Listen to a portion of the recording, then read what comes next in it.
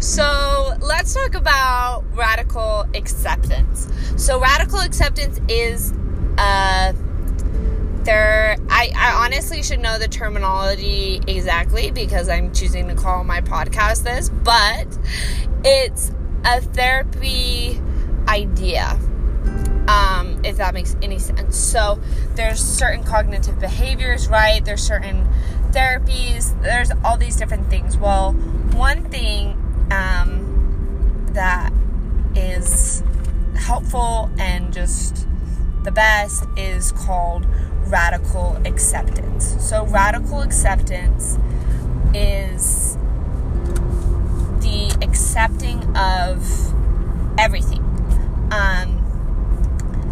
So if a person is rude to you, you don't analyze it, you don't go into why did they do that, what did I do to cause this, blah, blah, blah, blah, which is where my mind goes. You just accept it and you move forward. And I personally, the idea of conforming bugs the crap out of me, but it's not necessarily conforming to it. I think conforming to it would be that they're upset, so I'm going to be upset. Instead, you're accepting it and you're moving on.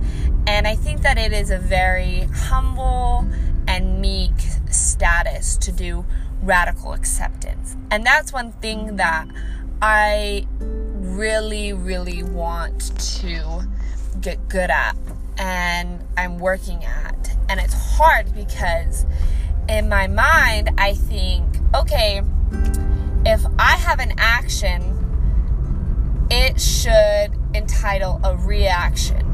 And a certain reaction, X, Y, and Z, but it shouldn't be anything other than X, Y, and Z, right? So, that's 99% of the time not gonna happen. It's gonna be the not X, Y, and Z at all. And that's okay. That's completely okay. But it's very hard for me to accept. And that acceptance is so key for what I need in my life. Because, I am a control person. I was going to say freak, but I like to control things. I have had cutting issues. I have had eating disorder. I have had just... because I can't control, I just don't do anything. There has been so many different things that I have done because I want that control. Even in relationships, it's been bad because, I feel like, not that I can't control them necessarily, but I have an ideal, I have an expectation of the situation, of the relationship, and it's not going to be in that cookie cutter realm, so to speak, and that is okay. That's the radical acceptance. That's okay, and it's really hard for me to do. So with this radical acceptance, that's kind of where I really want to kind of talk about what I should have done. And I'm not supposed to do should statements. We shouldn't do should statements. But what I could have done.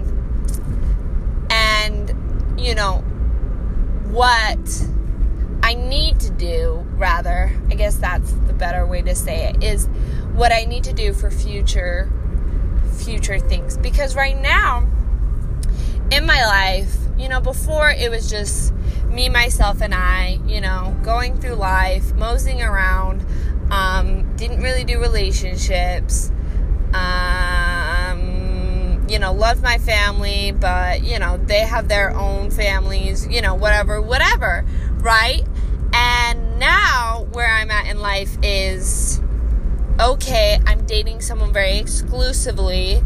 I really, really care about this person, and I don't want to lose this person. I want to marry this person, that's scary, because in my head I have to be perfect in order to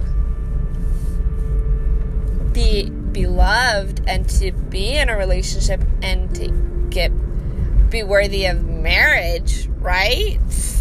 And then for me then to have kids and to not have that acceptance of myself or situations or just how things are, it can, I don't want to be a mother with those toxic ideals that I have in my head, because what happens is that we all have these ideals that are in our heads, right? And they are good, they are bad, and they've been dictated by a lot of different things, but we have them, okay? And so a lot of the times so our ideals kind of become a part of us because our thoughts determine our feelings, determine our actions, right? So if I had this ideal that I need to be perfect, 9 out of 10, I'm gonna, not even thinking about it, it's just gonna happen, that I think that that's how other people should be, right? And going through therapy, my therapist would tell me that and be like, so do you put these ideals on other people? And I go, no, of course not. I would never. And sometimes that happens where we have it we're so hard on ourselves that because we're so hard on ourselves, we're so empathetic for other people. But there's these little tiny things that I've kind of been digging up, and I do see it. I see it in my mother. I have this ideal of my mother, and that she is on this pedestal. And so if she says anything negative towards me, I think that it's something I did wrong. I don't even think about, it's maybe because she had a bad day, or, maybe, she is tired, or she's hungry. Not these normal human things. I don't think about that. I just instantly go, I'm a terrible person. I did something wrong. I am just messing everything up, right?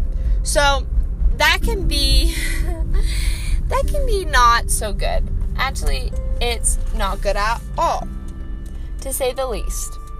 And so what gets me is that I need to stop that, because it's affecting my relationships. It's affecting who I am. It's affecting how I treat people. And that is not good. I cannot live a life like that. And I cannot expect my loved ones to deal with that. And realizing that is like, okay, I can do better, and I know I can do better. I know that. But it first starts with me. And it first starts with that radical acceptance of who I am today. And being okay with where I am. And that doesn't mean I'm, satisfied and I'm just gonna stay exactly where I am. No, it's saying, okay, and being okay with that, and being able to have amazing growth, because that's where the growth happens. And so these are just the building blocks for a better life, or for me to be a better person. And it's crucial for me to develop these things and make time to develop these things. And so that is radical acceptance to me, and that is what I'm going to be working hard for. And I hope you can join me on this radical acceptance journey. It can be fun. As hard as it sometimes may be, it can be fun and it can be enjoyable, because at the end of the day, we're growing, we're developing, we're becoming who we are meant to be. We're becoming more whole. And I want to become more whole and become more me.